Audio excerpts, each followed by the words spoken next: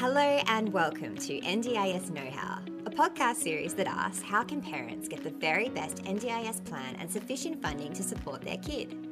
This podcast is written and made by me, Melanie Dimmitt, the author of Special, and powered by HireUp, a disability support platform connecting families like mine with top-notch support workers. Today I'm chatting with Alexandra, or Alex, Brown, a senior support coordinator and recovery coach in the NDIS space.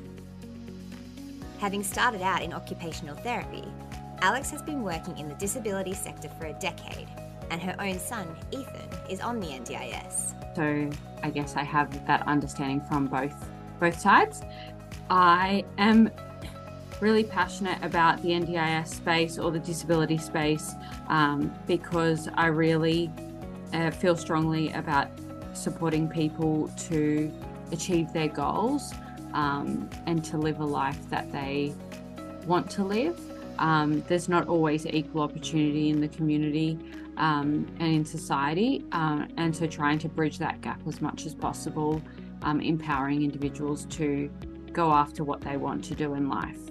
Alex was introduced to me as an expert on evidence, the reports, assessments, letters, and information we need to provide the NDIS in order to paint a picture of who our family is and what we need to live an ordinary life.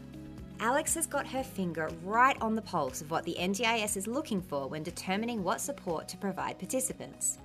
I asked her to share this, and boy did she deliver. Alex gave me so much goodness that I've spread our chat out over 2 episodes. The first one covers why we need to include something Alex calls a comparison document in our evidence, how to talk about our kids through a functional rather than a medical lens, and the critical components of our NDIS evidence.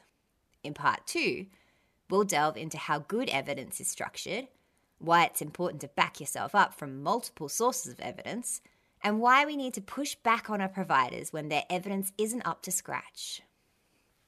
A little note: from time to time, you'll hear from a third voice in these episodes, a squeaky chair. So please excuse this and soak in all of the wisdom that Alex has to share. I start by asking her, what is the NDIS looking for right now when it comes to participants' evidence? I have noticed recently that the NDIA are quite focused on is really that comparison, and it can be quite a powerful piece of evidence, but comparing, and it sounds awful, but it unfortunately is a deficit-based scheme, and we need to point it out as black and white in this, but comparing an individual the same age who does not have a disability and what they are doing functionally versus the person with the disability who has the NDIS. And so making sure that that comparison is there and clear to show that this person is unable to do A, B, and C as a direct result of the functional impact of their disability. And really backing it up with the assessment tools, whether they're standardized or non-standardized, backing it up with the assessment tools. And then when it comes down to the recommendations and the summary, it's then clear to the NDIA when they're reading it, they go, okay, well, this makes sense that they're asking for these supports because they've really got a picture in their head of what it looks like for that individual day to day. Alex also advises talking about our child from a functional perspective rather than a medical perspective. Because otherwise NDIA are just going to go, well, that's health and that's treatment, and they can get it funded through Medicare or another, Yes.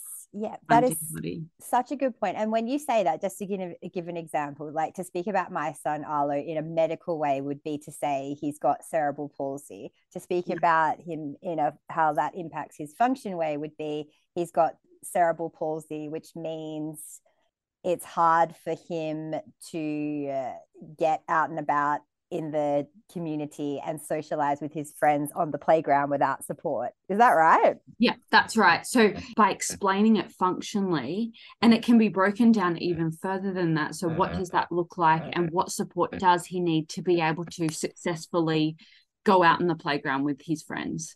And so but by explaining that functionally the NDIA are getting that picture, but also it's pulling away from the medical side. So when it comes to, in a lot of these cases, whether it's CP or whether it's a neurological condition or mental health or whatever it is, there's often a health does have a responsibility in the mix. And so what we're trying to separate is when we're providing the evidence, is we're trying to separate to show that these gaps are a direct result of the person's disability, and it is NDIS's responsibility to fund, because it does not have anything to do with the person's health or the person's education. That part's being looked after. And so we want to really show that, make sure that point is clear throughout as well.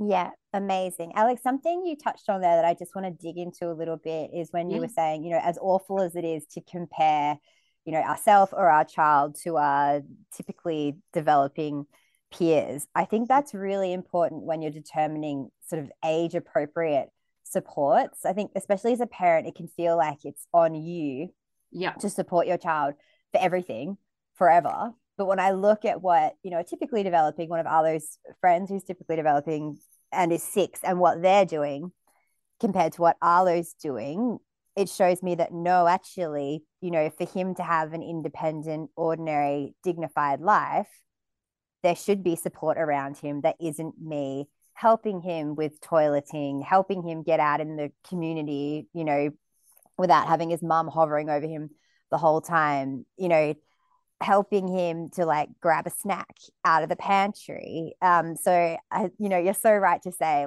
it's yuck to compare your kid to anyone else. But I do think it's important for us parents to really focus on that and use that in order to get the supports that our child and our family does need.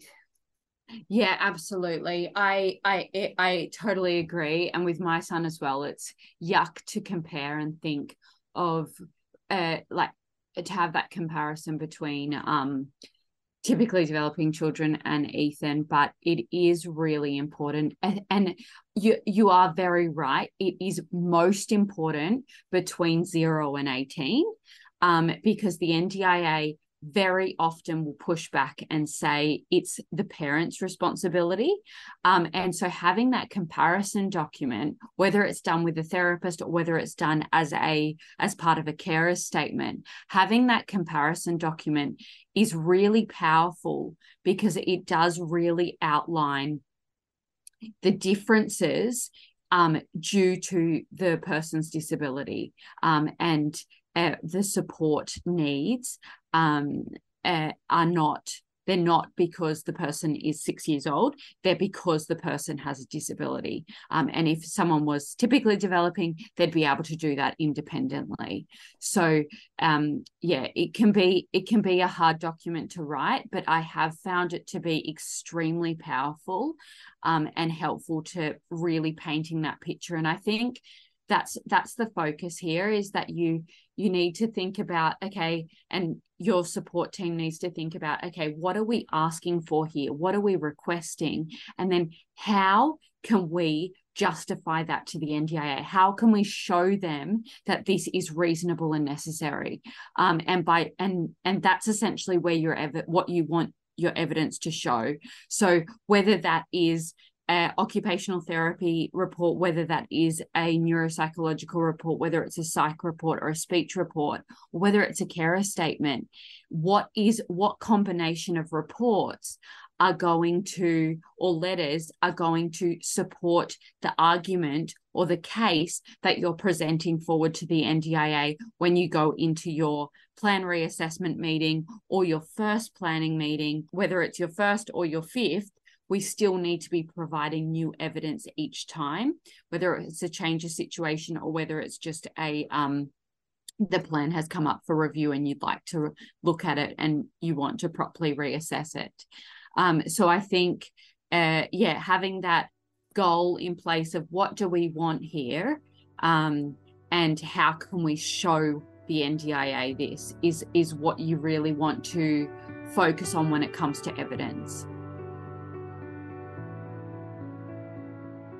You're really coming at this, I noticed, from a very collaborative approach. I think we're lucky in that Arlo has these very, very good supports around him in the form of, a lot of allied health therapists. And we fought to get like the very best team around our kid. And often, they write great reports. And I feel like we don't have to help very much in getting their evidence into ship shape for the NDIS. But I know this isn't always the case. What do you think? Unfortunately, it's not. Yeah, well, because you've been, thankfully training professionals in how to do their reporting better on that side as well. But I guess, what advice do you have for participants and parents when they're looking at a piece of evidence?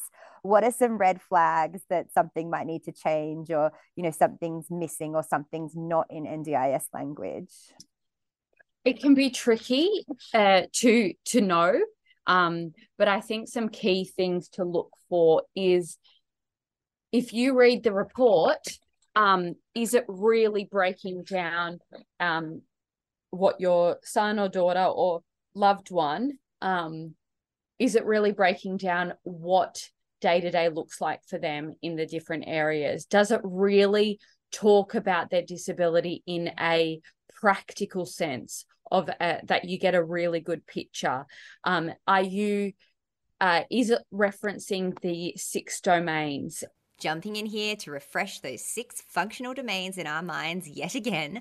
They are mobility, communication, social interaction, learning, self-care, and self-management. Alex has provided a really useful document with more information on each of these areas, which I've linked in the show notes. Is it linking to the 6 domains? Is it talking about everything in a way that's really justifying the supports that you are requesting? Is it in line with what your child needs? I think as well, do you find that the language is very medical, or do you find that it is really comprehensively explaining from a functional or practical sense? I think they're really key things to look for. But it can be tricky. There are a number of really good resources that they can be a bit boring to read, but useful, because understanding those resources can help you to understand what the NDIA are looking for. Number one, starting with the legislation. Understanding the legislation is really helpful. Also understanding the operational guidelines, and especially in the where they talk about whose responsibility is what. So what is NDIS's responsibility, what's mainstream's responsibility, and what's education's responsibility, or community responsibility as well. And so that can really help to understand, is the information in the report that we're providing to the NDIA, is it really painting a picture in the area that the NDIA fund? Or is it talking more about health supports and treatments that is more health's responsibility? So really, by understanding by reading these different documents, it can help with understanding where the NDIA are coming from. And because sometimes it can feel like, oh my goodness, what are they on about? And so by understanding them a bit better, it can help to really empower and feel comfortable with saying to the clinician, hey, I feel like it is a bit too, like we're missing information here, or I feel like we're not really explaining the functional impact. We definitely don't want to see in NDIS reports anything that states treatment. We want it always to be related back to the person's disability, not to conditions that are not related to that are not funded through the NDIS. So say the report is all about the individual's diabetes, but they met access for autism, that report's not going to be helpful as evidence. But if you talk about the impacts of the person's ASD and how it impacts on the way they are able to manage their diabetes, that is NDIS's responsibility. A big thanks to Alex for this super informative chat, and also to HireUp for supporting me in making this podcast. If you want to find more tips on how to successfully wrangle this scheme, check out HireUp's library of webinars and free resources to help you navigate different elements of the NDIS.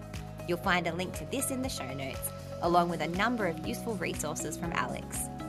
Don't miss part 2 of our chat about all things evidence, and thanks for joining us on NDIS Know How.